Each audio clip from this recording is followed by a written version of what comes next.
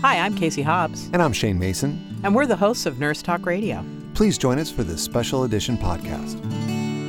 Casey, anyone that listens to our show knows we talk about and to nurses from National Nurses United. National Nurses United, or NNU, has more than 150,000 members and members from every state. It's the largest union and professional association of registered nurses in U.S. history. NNU was founded in 2009, unifying three of the most active, progressive organizations in the U.S. and the major voices of unionized nurses in the California Nurses Association, National Nurses Organizing Committee, United American Nurses, and Massachusetts Nurses Association. Combining the unparalleled record of accomplishments for nurses and patients embodied in the proud history of those nurses' associations, which for some span more than 100 years, the establishment of NNU brought to life the dream of a powerful national movement of direct care RNs. At its founding convention in December 2009, NNU adopted a call for action premised on the principles intended to counter the national assault by the healthcare industry on patient care conditions and standards for nurses and to promote a unified vision of collective action for nurses. Here with us to talk about how that vision has materialized is RN and co-president of NNU, Deborah Berger. Deborah, welcome back to Nurse Talk. Always a pleasure to have you with us. Thank you. Of course. So, Deborah, we just talked about the founding and vision of NNU back to 2009, but we'd like to fast forward to 2017 and talk a little bit about why the need for RNs to organize, the progress, and the challenges. Well, I'm sure you understand that we had an election in November that got somebody into office that is totally pro-business. So our vision of having a national nurses union that could speak up for nurses nationally and protect our patients and protect our communities is needed now more than ever. And that's why we're really excited that we had that vision at the time to move forward as a collective to protect our communities. So, for clarification, NNU is a union for RNs. What do you say to someone who might think nurses don't need to unionize?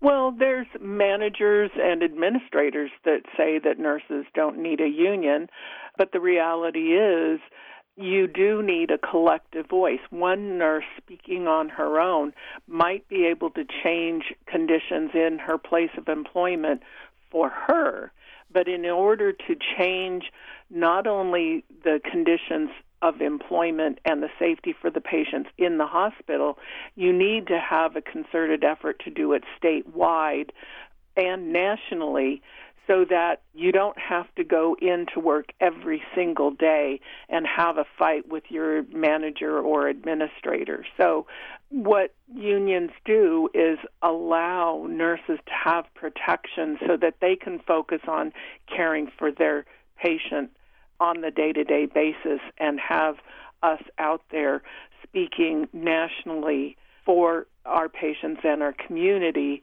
on an ongoing basis. The thing is that in many of the states that don't have access to unions because of right-to-work laws, nurses are actually blackballed in their hospitals and in their community if they have the audacity to speak up.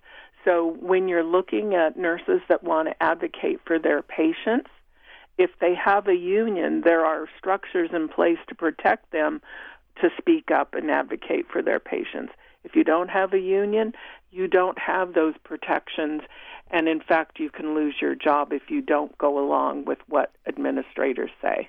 Well, and a lot of people are confused or unclear about the process that nurses go through to bring a union to their hospital. So do you mind talking a little bit about what that process looks like? The process to bring a union in according to law says that all workers have the ability to form a union, and they get to make that choice by signing a card and saying that there's a democratic election with a secret ballot. However, what happens in practice is workers, including nurses, are threatened. They have many, many one-on-one meetings, quote, explaining their rights and intimidating workers and nurses, and it is far from being a fair process, and it is only going to get worse because President Trump has said he does not support workers having unions. right? So nurses are intimidated and threatened on a daily basis when they are exercising their rights to form a union. So when a nurse or a group of nurses contacts NNU to organize, what do you find are some of the main reasons that they cite for wanting to do this? Well, interestingly enough, it's almost never about their salary, which a lot of people think, oh, that's why unions exist, right? They think, oh, it's because they want to get better benefits and better salary, better compensation. In actuality, why they come to us is that they feel patient care has deteriorated, that they have no say and are not respected in their workplace. They believe that they're being intimidated to go along with policies that they feel are harming their patients or outright denying them care. They feel that the administrators are belittling their concerns. And so there's a number of things, but it is almost always never about money. I always find it interesting how if a CEO or a business finds a way to make more money, that's considered shrewd in the American, that's what we're for. But if the nurses or a union wants to get better benefits, then that's being selfish. Exactly. It's always that double-edged sword. It's interesting that that's a way for the female profession to actually subsidize health care. It comes out of their pocketbook. When you're not compensating a nurse or other healthcare worker for the work and education and training that they are, and responsibility that they're required to do on their job, somehow a lawyer gets paid for the work he does and is acknowledged for his expertise and experience, yet nurses in that same venue are told that there isn't enough money, they need to suck it up. In how many states does NNU have a presence? And can you talk also about the Global Nurses United? Yes, we have members in almost 48, 49 states. Some of them are represented through our union presence. Some of them are associate members that appreciate our agenda and what we're trying to do with getting ratios nationally. They also appreciate the political work we're doing. And then as far as Global Nurses United, we came together because we felt that there was a lack of dealing with bedside nurses issues from most professional organizations that nurses might belong to.